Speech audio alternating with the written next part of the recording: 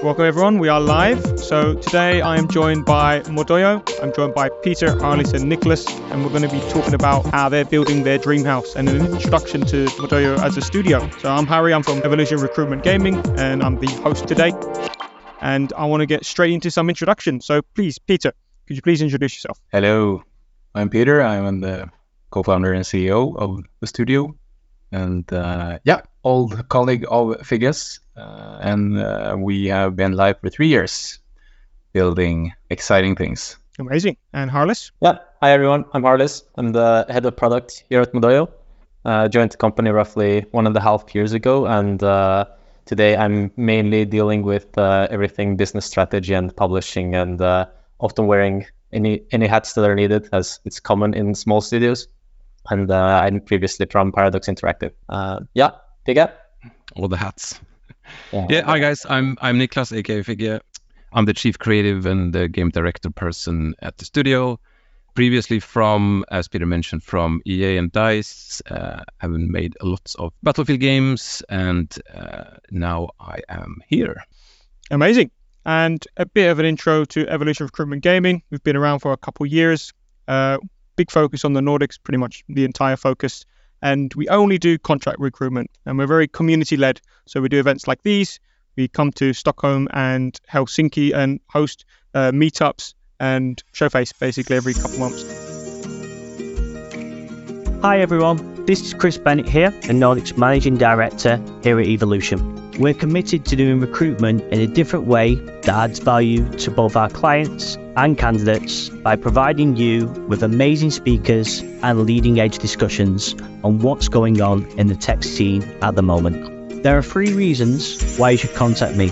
If you would like to speak on a future podcast, if you are interested in hiring awesome tech data, product or gaming freelancers for your business, or if you are looking for an exciting new organization to work with, please get in touch. Thank you so much for listening, and I really hope to hear from you soon. Please enjoy the rest of the podcast. So I will now start. I want to understand, Peter, Figgis, Harlis, a bit about Modoyo. So I want to start with, I guess, the beginning. So why did you set up Modoyo? Like, why are we here today? What started it all? Yeah, I think it was a bit of the common vision kind of thing. As Peter mentioned, we both worked at the same place and basically found that our desire for how to build games and what games we wanted to make really aligned. So I think that's the kind of the super easy summary of it, and it caused it all to spring into action. A taco dinner is what we usually say because that's where it started. Could you speak on that? Like when you mentioned how the vision you had for making games aligned, like what was that vision?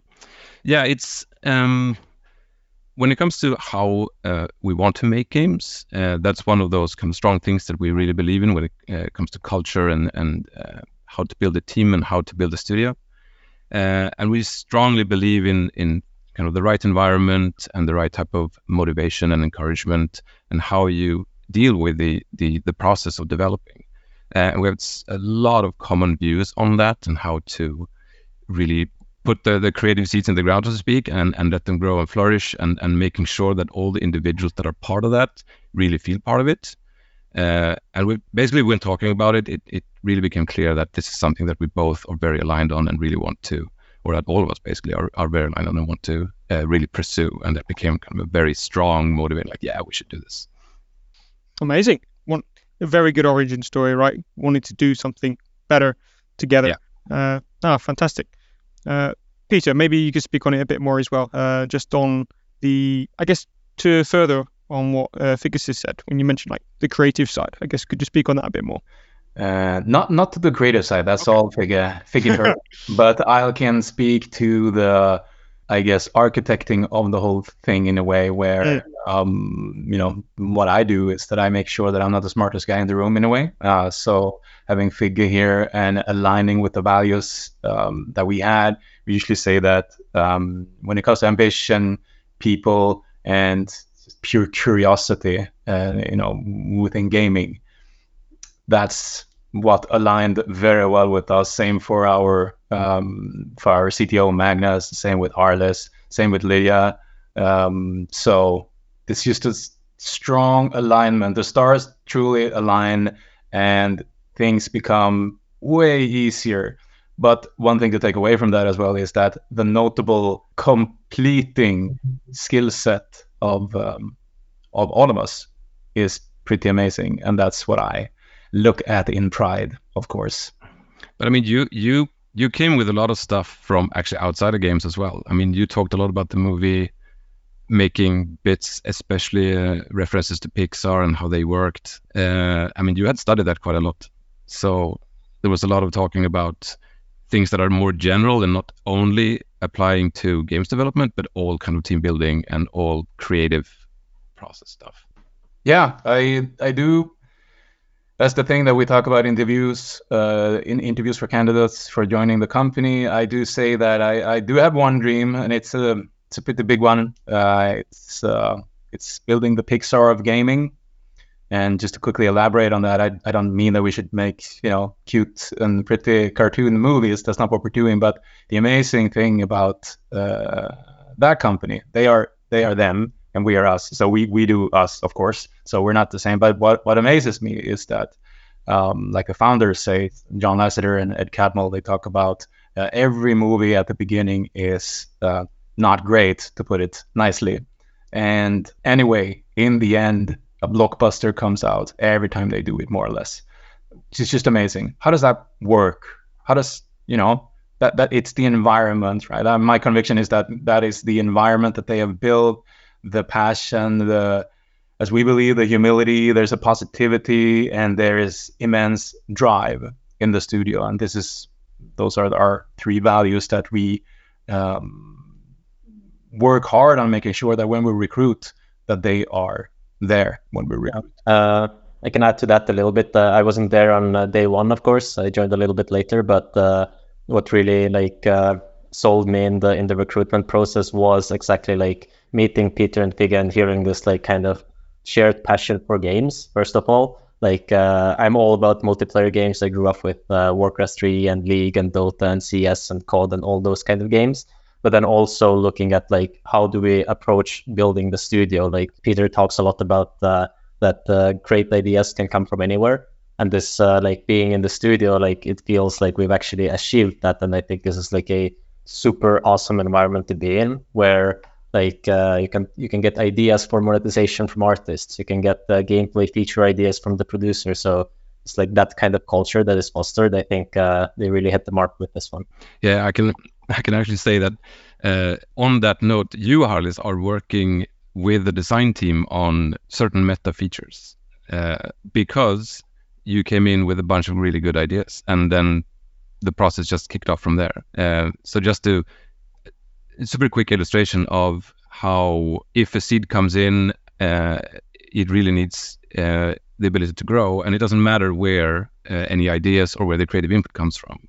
I mean, it can come from any place, anytime, anyone, and if it's good enough and if it has promise and legs, we jump on it and try to nourish it as much as possible.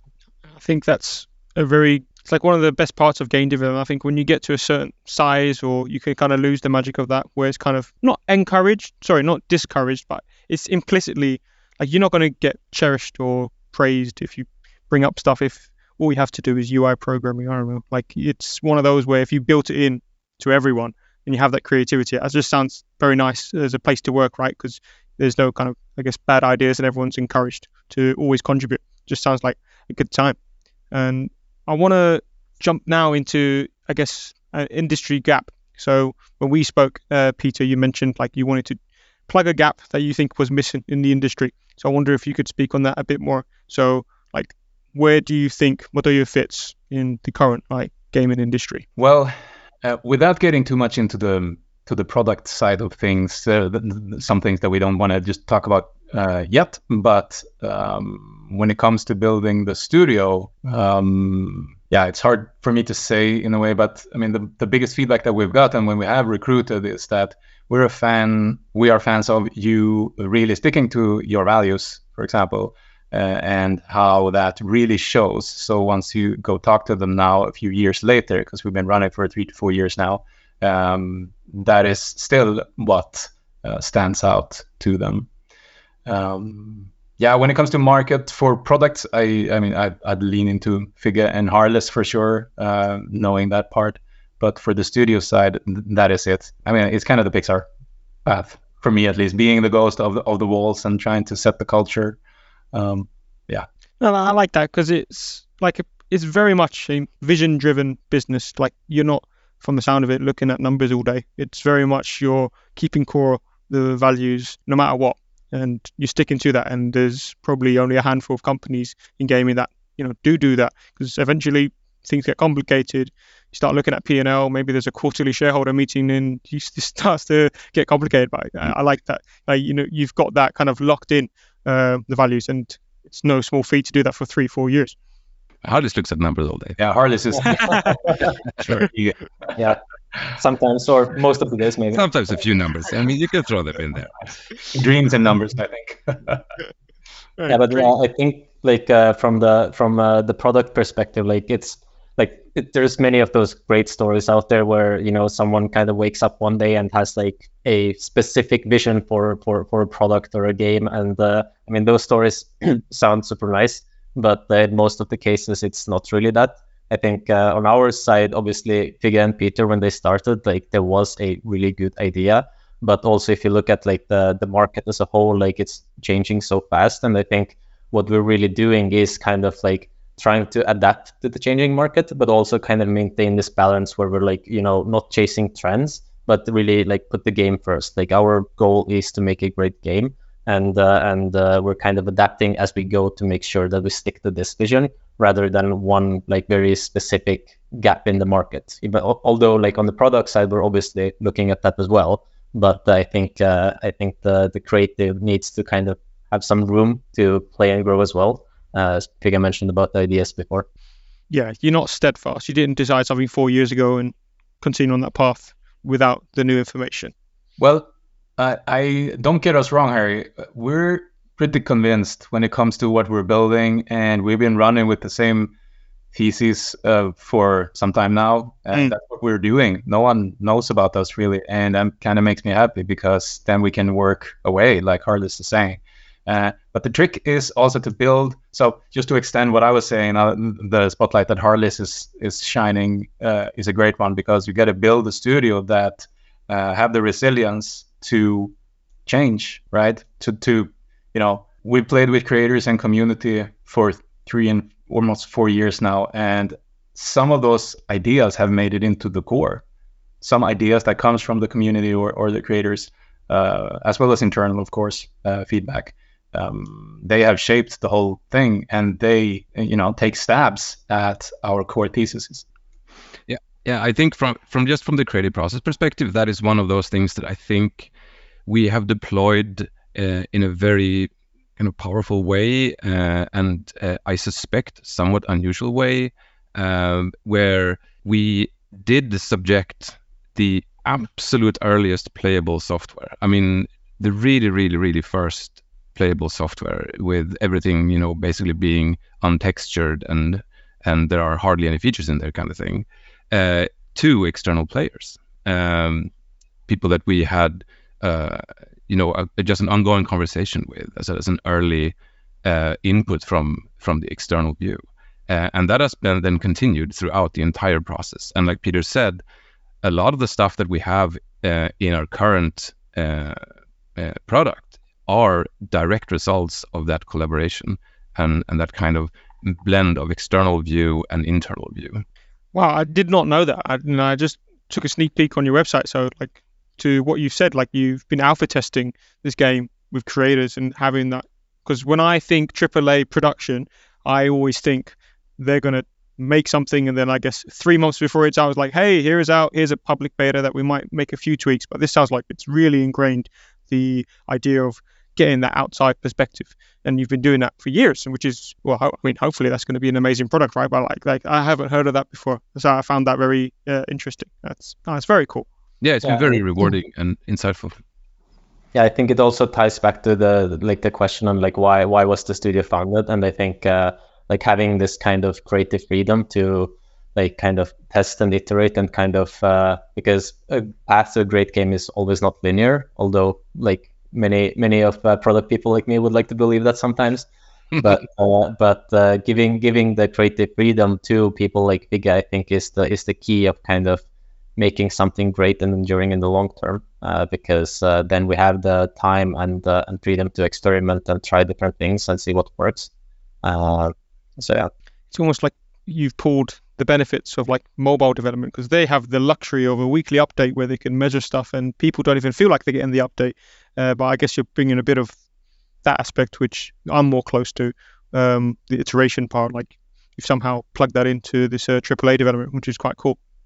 Yeah, we actually have that as a target deliverable. Whenever we say that we will, close out a milestone, it has to be proven, if you will, or be able to be played externally. That's actually one thing we always do. No, I just find it very cool. Nice. So we've talked a bit about kind of why Modoyo was set up, a little bit about the history there, and I just want to move on to, I guess, what you're hoping to achieve. So we have touched on this, but yeah, I don't know if Peter could take this, like in terms of what are you hoping to achieve with Modoyo, I guess, as a studio, let alone the first game, but as a studio, what are you hoping to achieve, I guess, with a timeline on this maybe, in like over the next couple of years, like what are we hoping to achieve here?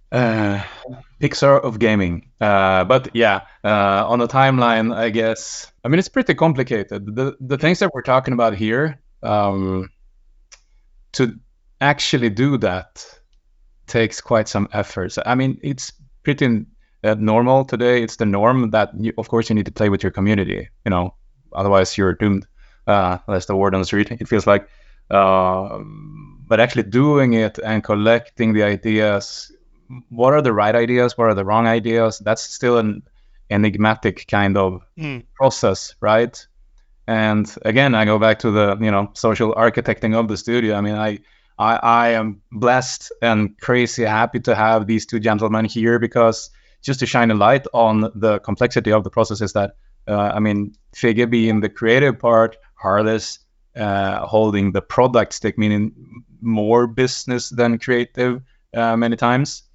But the trick, I would say, to make sure it's a Formula One car is having a creative mind that fully embraces and understands product, does a lot of product thinking as well. I mean, that's what Vigga is doing a lot, and Harlis has immense understanding for creative. Sorry, I might be getting off track here, but what am I hoping to achieve? Well, I mean, we have talked a lot about, like, if I were to put like a word on it, it's the longevity side, where it's not about building for short term only. It has a lot of like long-term ambition in it, like really building something that can last.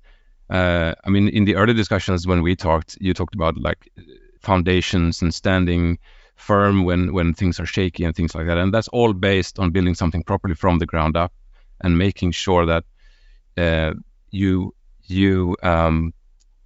basically set the culture, values, and the way we approach process and product in the walls, so that it has really strong legs and can keep going and just be this success story that can last over time. Yeah, that's a good segue.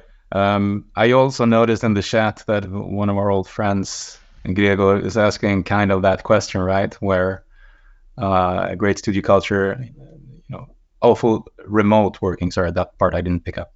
But for the longevity of it, for sure, when you scale, how do you maintain that? How do you make sure that it's great 5 years into time? You got to keep at it. You got to keep at that culture. It's like concrete. Once it settles, it's there. And how do you move concrete? Well, expensive. Big cranes. Yes. Yeah, but there's the question is really interesting about the remote situation, right? Because that's something that ties into how we work as well when it comes to just pure processes, to really put a focus on where each individual has their most effective output.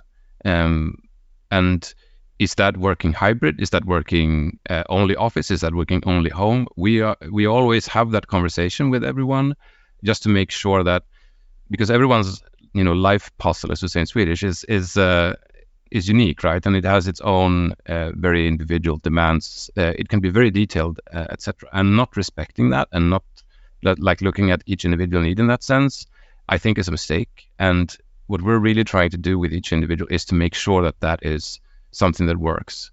And I believe, and I think we all do, that if that's done right, then it does last and can stand over time.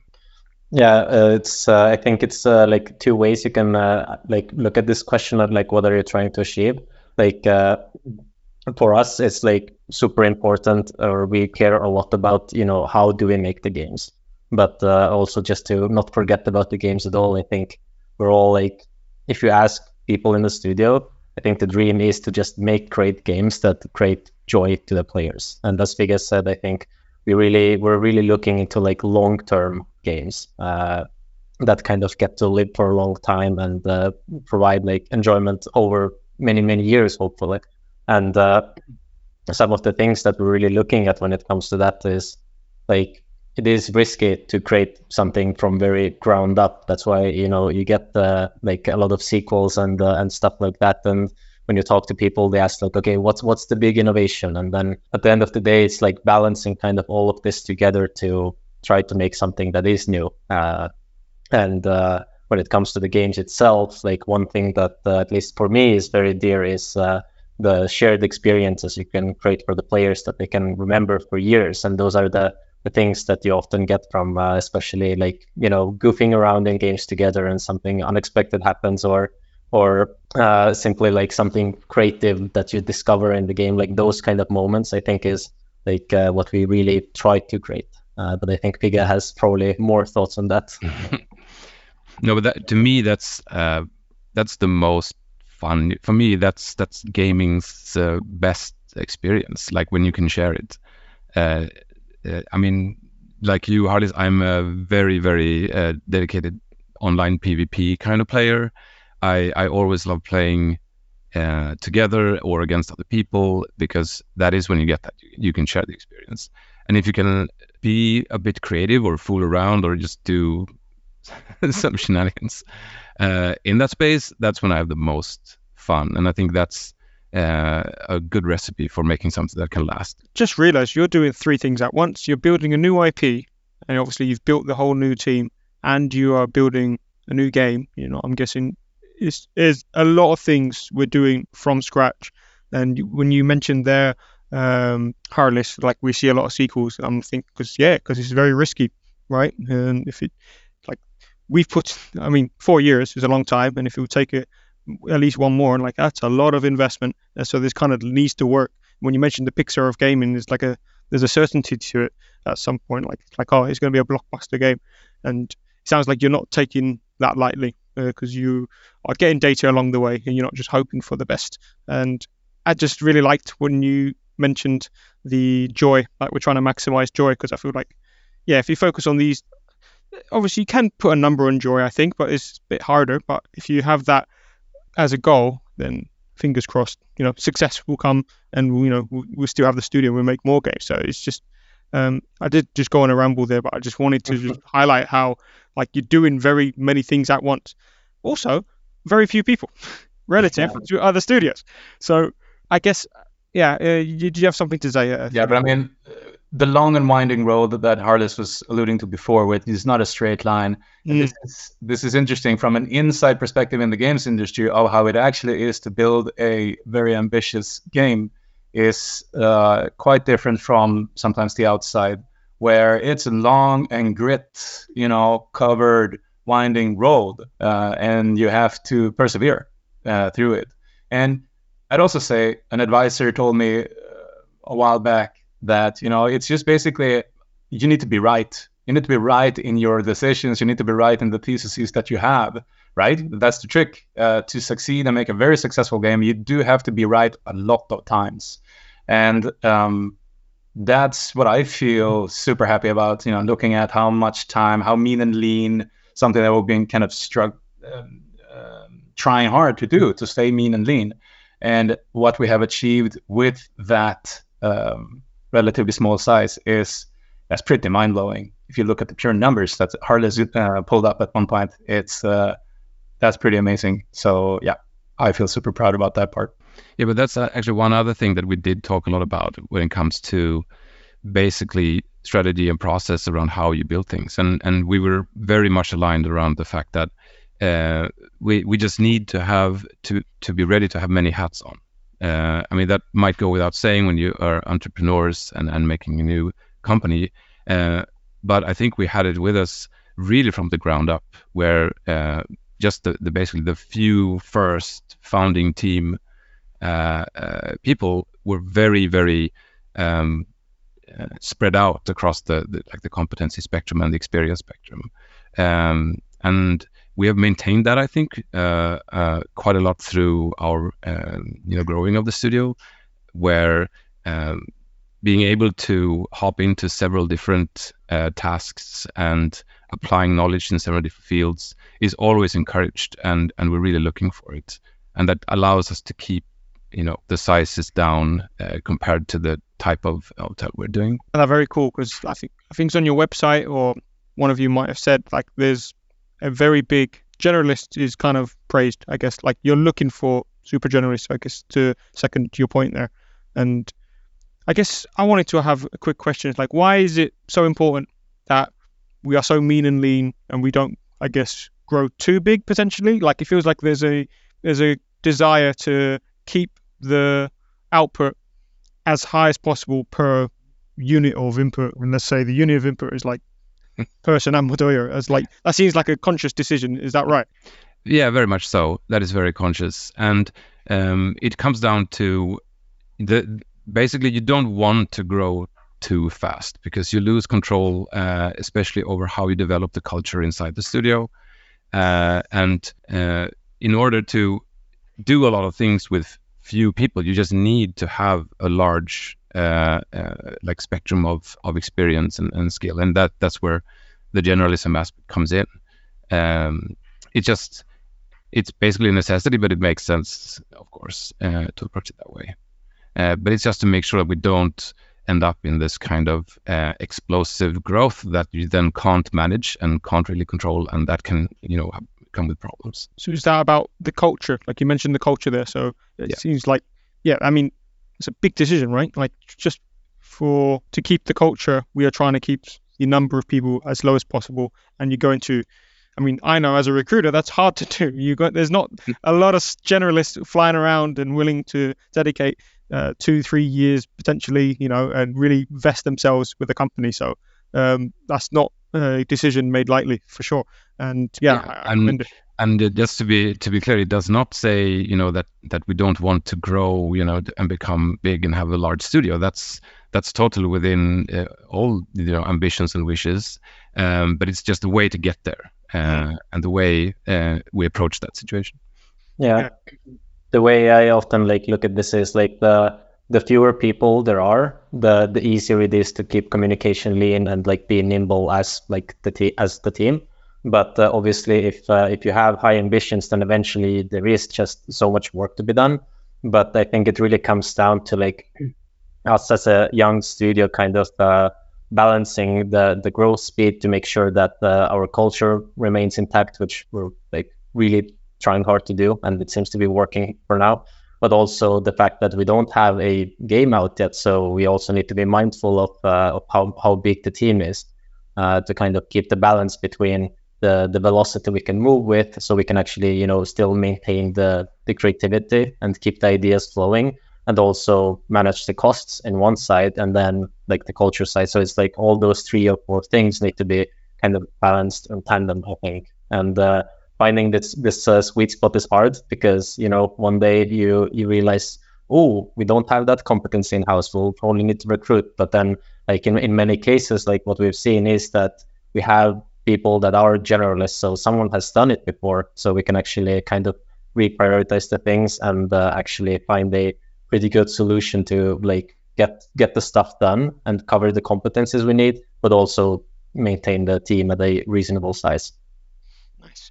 I mean, you and me, Harry, we had a good conversation, I remember, a while back, where recruitment is sometimes misunderstood. I didn't know the full depth of what recruitment, proper and really great recruitment can do, to be honest. It's kind of, this is your industry, so I'm throwing chips your way. So it's really hard. And if you want to build something long term, you got to stick to the values, right? So you got to go the long way, the long winding road there as well.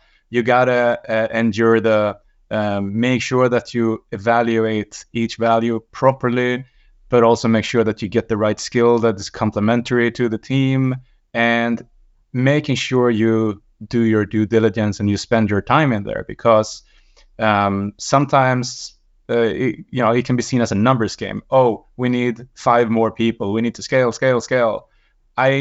We don't like to see it that way. It is a human endeavor. It is adding humans to a team of humans. So that means that the culture changes whether you like it or not. So first make sure that, but then also find the ones that wants the same thing as we do.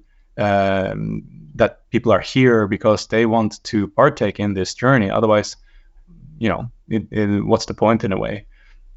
We want to do the same thing. You got to make sure to hunt for that. And that takes immense amount of time.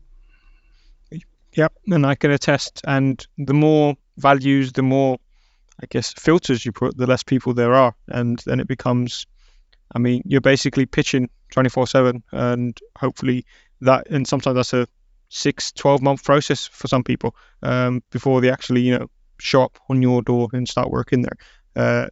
And the fact that you're doing all these things to ensure that you stick to the values and the size of the team, it just shows like how kind of, I guess, dedicated you are to that idea of just mean and lean and like surviving for the long term. I want to move this conversation on to a bit about the practicalities.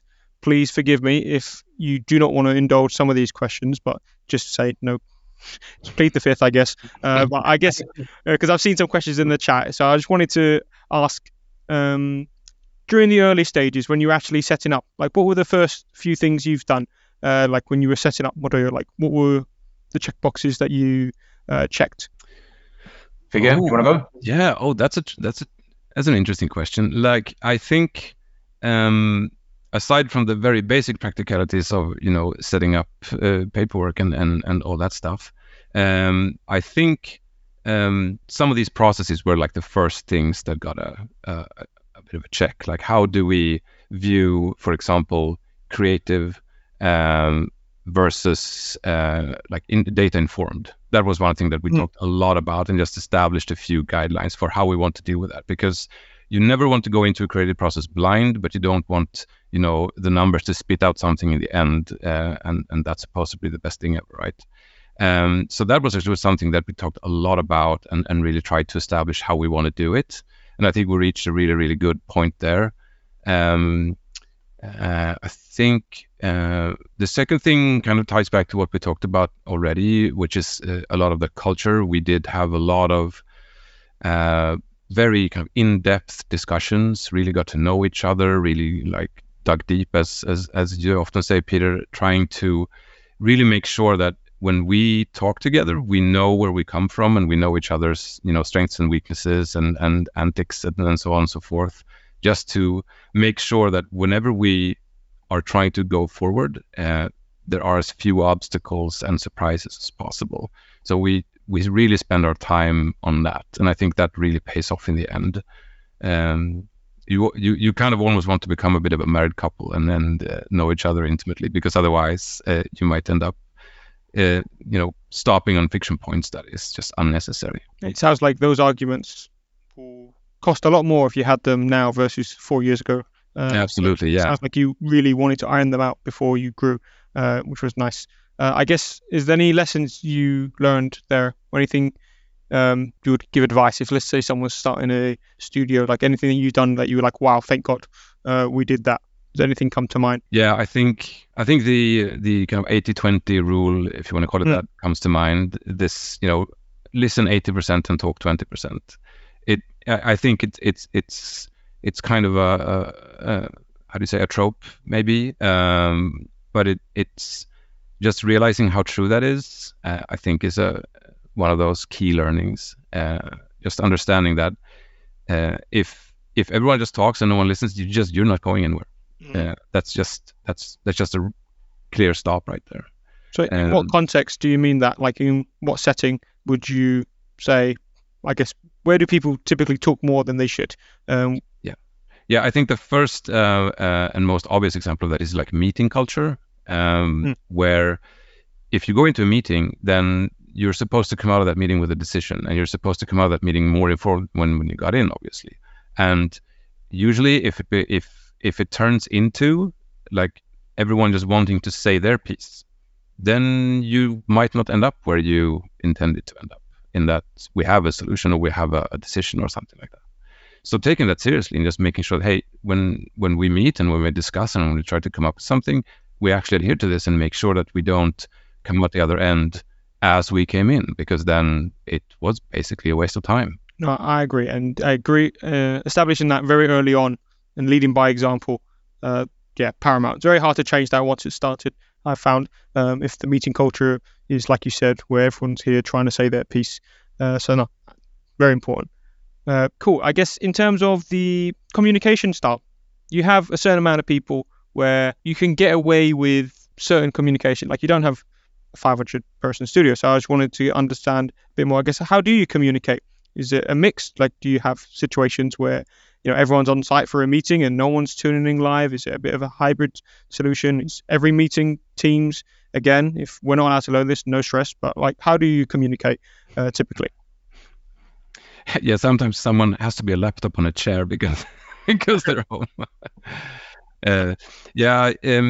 We're fortunate when it comes to the team size, because communication is, of course, exponentially more difficult when you grow and become even larger. So we have that as an advantage, I would say. But we're really always trying to encourage feedback. Because that's very much a part of how you communicate and how you get the conversation going forward. The last thing we want is for someone to sit and be quiet because they feel like if they speak up, then there will be some kind of repercussion. There will be some kind of, they will not be spoken to again or asked again, or someone will be angry at them or say, hey, why are you talking? Or this is not your place to talk, or whatever. Any of that stuff, right?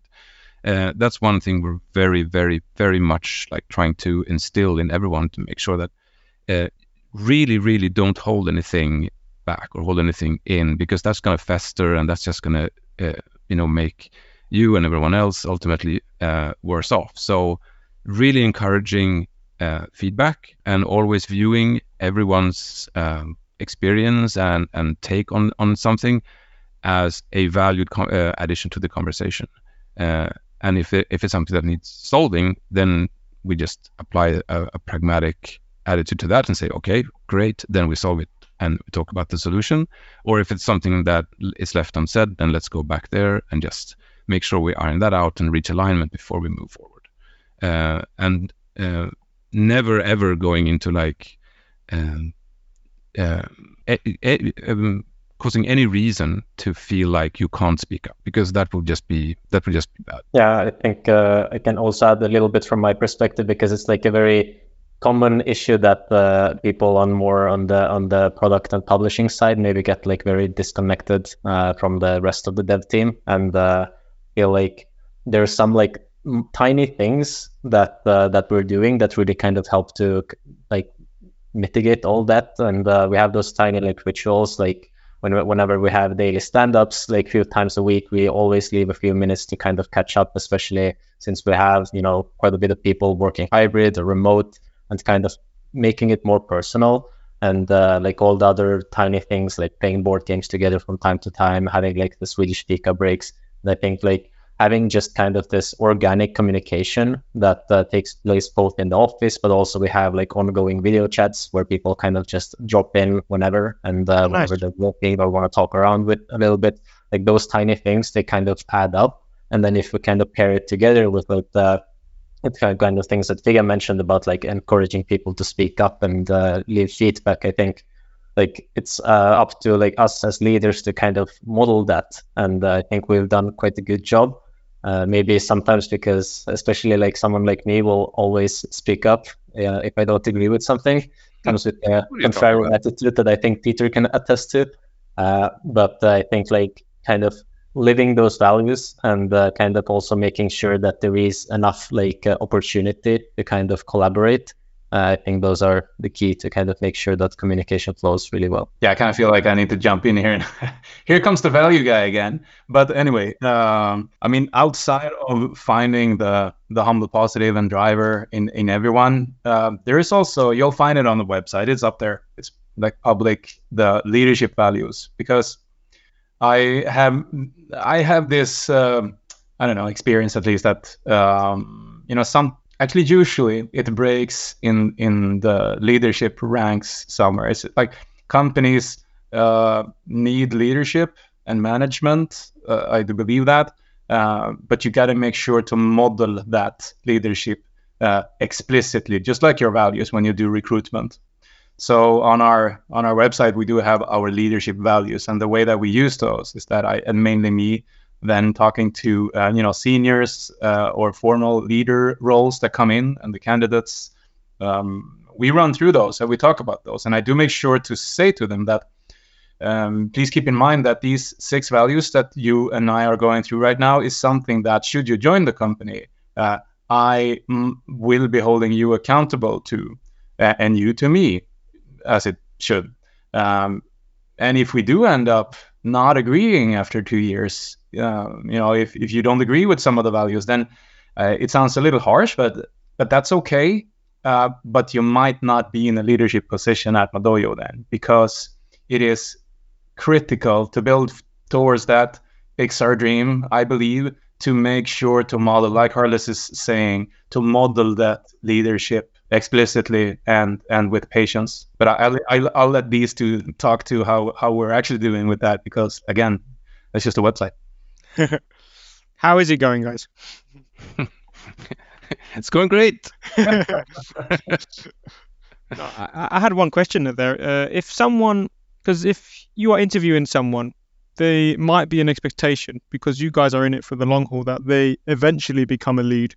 Is that a thing that you consider for everyone applying? Is it something that is it more of a bonus? I wonder, like, if someone doesn't fit a leadership value, but they're not starting at Modoyo to be a leader, like, do they have a place at Modoyo potentially? No, sorry, just to add on to that, they must be willing to work on it, because that list is pretty hard. That list is, as I usually say to all leaders, that's a complex list, and you and me will be spending lots of time working on that together. I will evolve as well, but we will be spending a lot of time. But I do not expect everyone to to check off that list. You basically cannot. Maybe figure, but yeah, and I think it's also worth mentioning that when it comes to how we view leadership, it's not necessarily a position or a responsibility, but of course, if you're a lead, then you have that. But leadership as basically a behavior, or a way you act and the way you deal with other people and the process itself. Leadership is something we see as a necessary component to create the type of open and mature culture that we want, and it's very much a part of recruitment and discussions and development of individuals, etc. We have quite a few questions, so what I want to do is, before we get into them, is I want to touch on your talent acquisition strategy. Bear with me. This is essentially, what would you suggest to people aspiring to join Modoyo at some time? If it's something in the future, what steps could they take now? Or if they're just ready to apply, like, what would you suggest? Because I feel like every studio has their own preferences. Of course, you have a careers page, but I guess, is there anything you could speak to? Like, what would you hope people do if they wanted to end up working at Modoyo? What should they do? For me, it comes down to passion. I know that's perhaps a simple answer, but when it comes to making great games, just playing games, it may sound simple, but just play a lot of games. See what what they do. Why do they make people tick? What makes them happy? What makes them smile? What makes them laugh? And even play the games you don't like. Just build that library of knowledge around why games are entertainment in the first place. Because passion for games is an absolute necessity, in my view, if you're going to feel great about your work when you're working in games. So play video games. That's that would be my my main tip. The key word that I think captures this, and we talk a lot about this, is curiosity. I think as long as someone is curious about anything really, but ideally about the games or whatever the discipline that they prefer and do, I think that goes a long way. And then maybe handing over to Peter here, but I also do know that we do actually take the cultural values very seriously. So Peter can maybe share a little bit more about that. Do I dare to go into values one more time? I think I've talked enough about that. But you are spot on. I mean, these are the two things that we look for. But I would say that reach out. We are very kind, and we talk to everyone. And Lydia, who was supposed to be here as well, will be the one, saying hi. She's our head of brand and talent. So reach out and we'll talk. We are not strangers, and we look at every application and ping that we do get. Nice. I also think that, sorry for jumping in here, but I would also want to just mention that a lot of this often comes down to timing. I think when we talk to someone that clearly fits into Modoyo, we would love to have them. But then obviously we are sometimes constrained by some of the things. Like, for example, we're just not working on a thing yet, or we're looking to kind of scale up in some specific area a little bit later. So I think just getting acquainted, and even if it doesn't happen today, maybe it'll happen half a year from now. So I would, as Peter said, encourage anyone to reach out. I think especially Peter or Lydia are probably always happy to kind of meet and share some input. Nice, lovely. So yeah, modoyo.com, everyone. There's a careers page that goes direct to their inbox, and you won't disappear. So that is what I'd suggest. Lovely. Let's take on some questions. I'll go in order. Question I have here is, how's the office? From Philip Black. How awesome is the office location? Super awesome. Yeah, Philip is an old friend, and we know him, and we do happen to know that he lives very close by, actually. So, okay. You're basically neighbors. Nice move, Phil. Yeah. So I think, he knows. Where is the office? Is that public information, I'm guessing? It's on the slightly eastern side, I would guess. Very nice side. Loads of gaming studios around there as well. So. Oh yeah. Good company. Nice. Another question from Philip is, I guess, how was the robot inspired? So there's a small mustache man. I really like that picture. We spoke about it here at Evolution. Yeah. Obviously, if he's an old friend, there might be some context here, but yeah. No, I don't think this has the same. Okay. Last one. No, this is of course, for me, being from the creative side, this is a lovely question, because this is one of the instances where I actually got to learn something from the team, because we were just in the middle of concept art, trying to develop interesting ideas for characters, and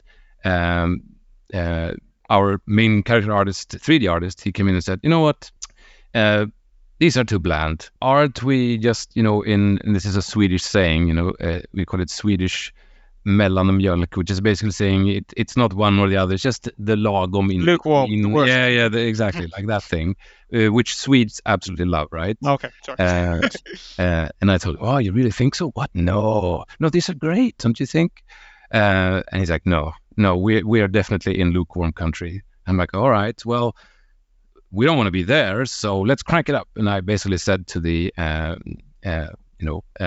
concept artist that crank it to 15, just go mad, and see. We will have to dial it back, of course, but let's just go there. And they really went mad, and this was one of the actual first things that came out. Oh, nice. And I said, oh wow, that's crazy mad. And then again, the same 3D artist, character artist said, no, that's great. I'm like, you are right. That is great. And now he's on the website and just shining in his awesomeness. Oh, look at this. I brought him up just for a bit of a sneak peek. No, he's having his coffee as he does. No, I'm really interested to see if there's going to be, if that ends up in the game, like the animation for how he gets his new coffee when he, like that's going to be a nightmare for whoever's doing that. He is in the game.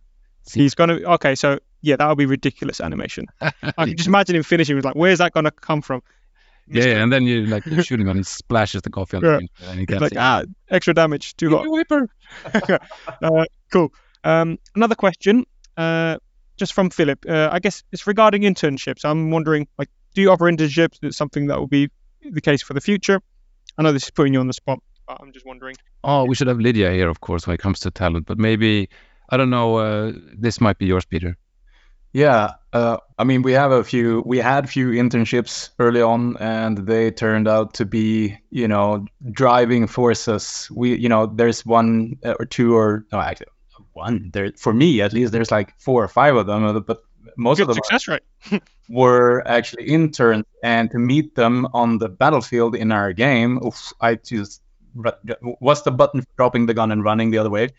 But it's a timing thing, as Harlis said. There are times when the team has to huddle down and, I don't know if that's the right expression, but focus immensely. And so hence there are some periods when we don't take internships just due to that focus.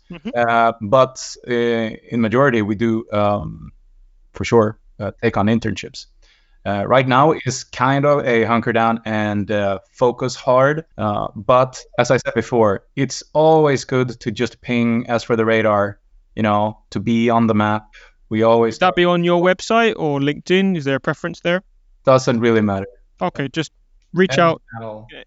Just reach out, full stop. That is just, Nice. Yeah, I would also add here is we have talked about this quite a bit, as Peter mentioned, but I think the key here is that we do want interns, but only if we feel like we can actually provide them a good opportunity to learn and grow. 100%. So that's why we're selective during some times, but during other times, if there is an open internship application, I can almost guarantee that it's going to be great. Yeah, I could say that an internship that doesn't have that support, you might not want to be on that. So these guys are doing it the right way. Like it's a good sign. Lovely. A question from Teresa. Sorry. What was your biggest challenge so far? Which tools are you using for team management? I appreciate that is a big question. What is your biggest challenge so far? But yeah, I wonder if Harlis can take this potentially. Like, what has been your challenge, I guess? I mean, there are many, and I actually thought about a little bit because I figured that you or maybe someone will ask that, and I can't really pinpoint a single challenge, but I think during my time, there's been a lot of small challenges, or maybe not small, but some of them are big, some of them are smaller. But I think like that's the thing that I enjoy most about being at Modoyo is like there's so many challenges because we're a small studio. There are no support structures. There's no like central services team you can call up and be like, hey, how do we do this? But it's like smaller stuff. For example, a good story was when we actually got matchmaking to work and run a playtest a few months ago, and this is the first time we're supposed to have like actual matchmaking, and then it kind of breaks down in the middle of the playtest, and then at the time I was wearing the community manager hat, and I've never done this before, and it was just like, how do you actually do that? So we tried our best, and the team kind of came together. We were all in like this one room sitting next to each other with the engineers, and it was a big challenge, of course, but also like now thinking back, it was like a super fun thing, but also we learned a lot. And I think the big challenge is figuring out all the small challenges, I would say. You don't know what you don't know. Exactly. Yeah, and sometimes you have no time to learn because it just happened. Nice. And the second question, we'll go through this quite quickly. I guess any tools you could share that you're using for team management, I guess like Jira, or using Discord or Slack, like kind of, I guess, some of these are preferences, but I'm wondering. Yeah, we're using Jira, we're using Confluence, we're using Discord, the Google Suite, Perforce. I don't think we're using any really kind of stand-out, unknown software. We're really much leaning into a lot of the standard stuff. Nice. I think just to quickly add to that, I think one thing that I really appreciate Peter doing is that he's actively making sure to triple check whether we need a new tool or software whenever there's an idea, and sometimes it sounds like, come on, it's a good thing, but Peter is strict, and now if you look back, it's like, thank God we don't have 17. The flood of tools. Yeah. If you have good gatekeeping. 100%, I can second that. You don't want 7 different tools that you need to update. Some people talk to me and when they want to change jobs because the admin is that crazy. So yeah, good shout. Nice. Another question from Teresa is insight on the scope of your game. Obviously, you don't want secrets, but no, but I think we are. We're obviously not, a studio of the size to create some of the AAA size blockbustery type mega games, obviously. Mm-hmm. So we would definitely class ourselves as lower in scope than that. However, depending on how you kind of measure scope, we are still very ambitious, especially on the creative side. Like we mentioned earlier, we're not really trying to do too much of like clone and copy of others to just tag along on a trend. We're really trying to set something new and be really creatively innovative and do something that is just, you can't really recognize it as something that has been done before. Mm-hmm. So from that perspective, we're pretty big in scope creatively, high ambition, etc. But when it comes to just the pure kind of man-month numbers type scope, it's of course something that we're adapting to the studio size and just trying to make the right decisions on planning and how we execute on those. Cool. I mean, it sounds like you're trying to be like a community of one. I don't know if I'm saying that rightly, but like it's going to be very unique, whatever the thing that does come out, at least creatively. Cool. Let's move on to the next question, which is from Pim Holf, I believe former CEO at Avalanche, if I'm right. Is wearing multiple hats a long-term sustainable path? Isn't there a risk that you burn out if you aim to stay too lean for too long? Yeah, that's a really good question. And from my perspective, I'm sure there will be more answers than mine here, but that comes down to the individual process that I talked about before, where we always try to identify where the motivations and inspirations lie with each individual. Because sometimes you have someone who really feels a strong sense of passion towards a larger set of things, and then we do what we can to make that the priority for that person. But then sometimes you get, I really want to just dive into this and just go for this because this is what I want to do, and we try to opt for that. Now, obviously, you can't always just do whatever you want. It doesn't work like that. But having that as part of the conversation and trying to put that into all the long-term plans that we make, I feel is giving a really good sense of motivation to everyone who's working, and we're always open to any type of feedback. Again, to changes in how you feel about things or how you see your own time, for example, moving forward, or your own ownership, etc. So it's very much a part of the conversation. Now that said, of course, we have a varying degree of generalism as well. We do have a few that are very specialized in certain aspects. Of course, you need that as well. But most of those do actually have an extra set of skills and experiences as well, allowing them to just jump into other things if they need to. Nice. Oh, lovely. I want to do 2 questions if we still have time. I know we've gone over by a minute. And yeah, all the questions that we won't get to, Modoyo will get back to after the show. So another question from Pim is, we've heard about your great sound values, but can you share some of your goals, both as a company, studio, as well as for the project or product? What does success look like for Modoyo? I can perhaps speak of the product. Maybe you guys want to go first with company, studio. But yeah, I can just go and answer the second part.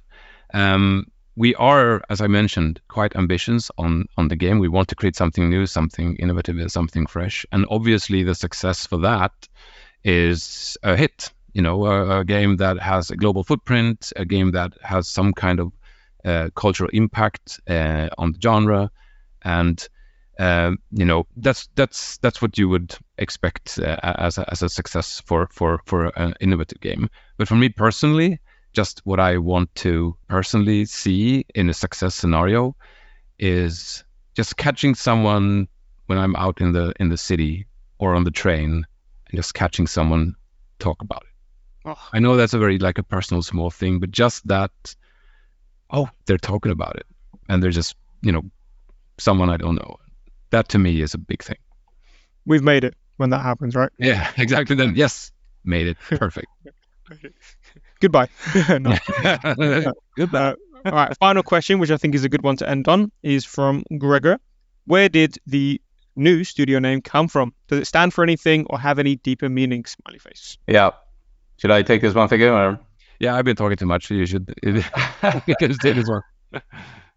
Yeah, we had another name when we started out, and it didn't feel right. Figure was one of the first ones, frankly, to help me find that perspective and see that perspective. So it didn't really jam with who we were, really. And it doesn't really matter. But so we went into a rebranding rebranding process, and we had a brand expert friend come help us. And after due diligence, it was a quite fun process because many people were involved in the studio, and because we want all the people that are in there, they make up what we are, right? It's not what we just want to write and try to go for, but we need to project what we are. And so the branding crew came back and said, you resemble a dojo to us. Among a few our alternatives ideas, they said that you resemble a dojo where even the leaders wipe the mat, and you try to hone and master the discipline of, well, in this case, play, and the creative game making side of it, building things that require mastery in games. And so that's what we kind of latched onto and said, oh, dojo, And then someone said, but what are we being masters in? What are we trying to master? What are we honing? And then among the team, I believe someone said, mojo. Oh, how do you mean? How we all try hard to focus down and get together and pull the same direction. So then someone said, oh, mojo, yeah. So we're the Mojo Dojo? Yeah. And then the brand expert went, oh, so you're Modoyo. And that's where it comes from. And then Barbie came out. Yeah. Super unfortunate. No, I like Modoyo because it's a bit Swedish as well, because it's not dojo, it's Modoyo, which is, I'm a fan. Good name and good domain because you've got modoyo.com. Amazing. Lovely. Let's end that there. Thank you so much, Peter, Figgis, and Harlis. I know there's a bit of a surname and first name thing there. But yeah, no, thank you everyone who's joined. Thank you everyone who's left questions. And in general, just thank you for watching. We'll be doing more of these events quite a lot in the last quarter. So thank you everyone for joining. And yeah, please follow Evolution Recruitment Gaming just to see what we're up to. And obviously, reach out if you need anything. Thank you so much.